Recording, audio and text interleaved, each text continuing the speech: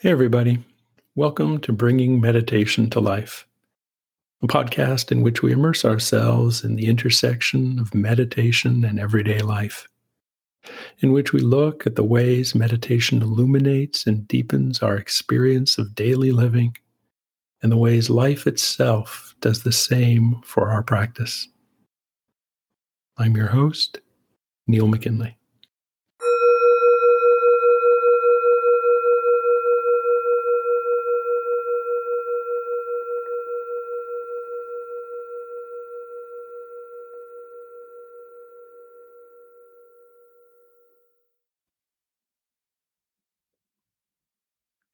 I recently started ocean dipping again.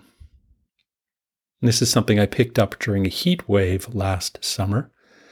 Every night after dinner, I would wander down to a nearby beach and immerse myself in the water for several, shall we say, bracing moments.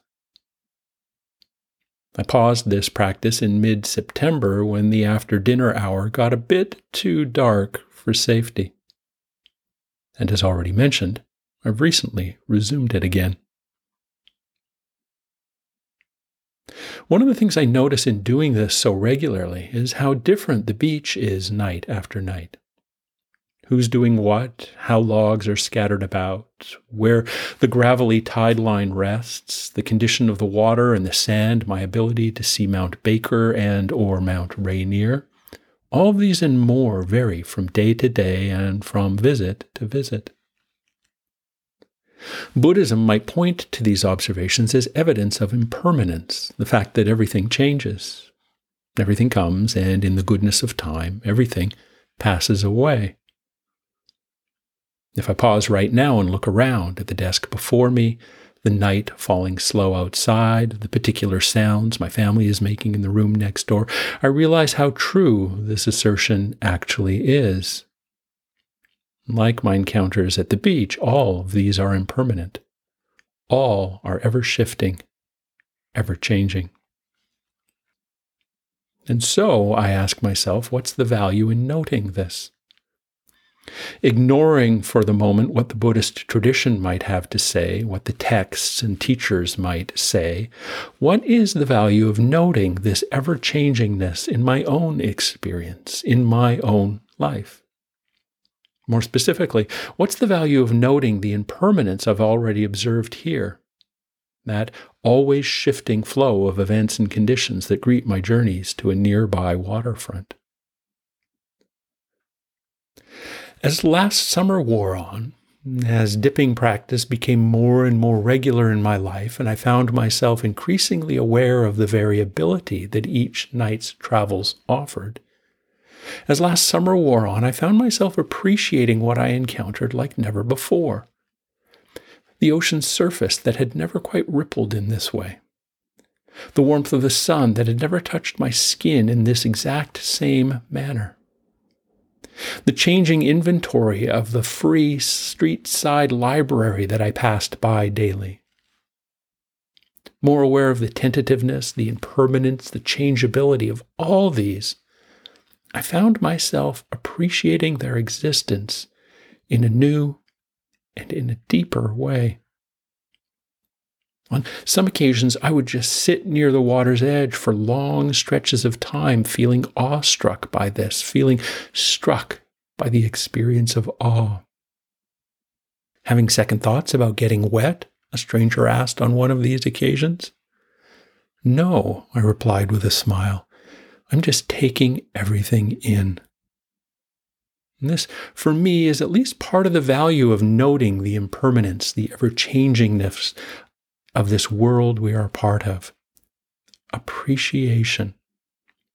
An emerging willingness and an emerging capacity to connect with the wonder, the magic, the beautiful uniqueness of a particular moment. The evening, a family from Azerbaijan danced along the water's edge, for instance. Knowing its existence is fleeting, its life among us will surely come to pass.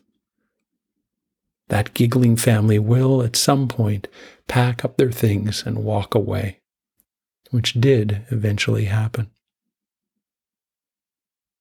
Through this sort of noting, through this practice of noting, there's an opportunity to bring a similar kind of appreciation to other areas of my life as well.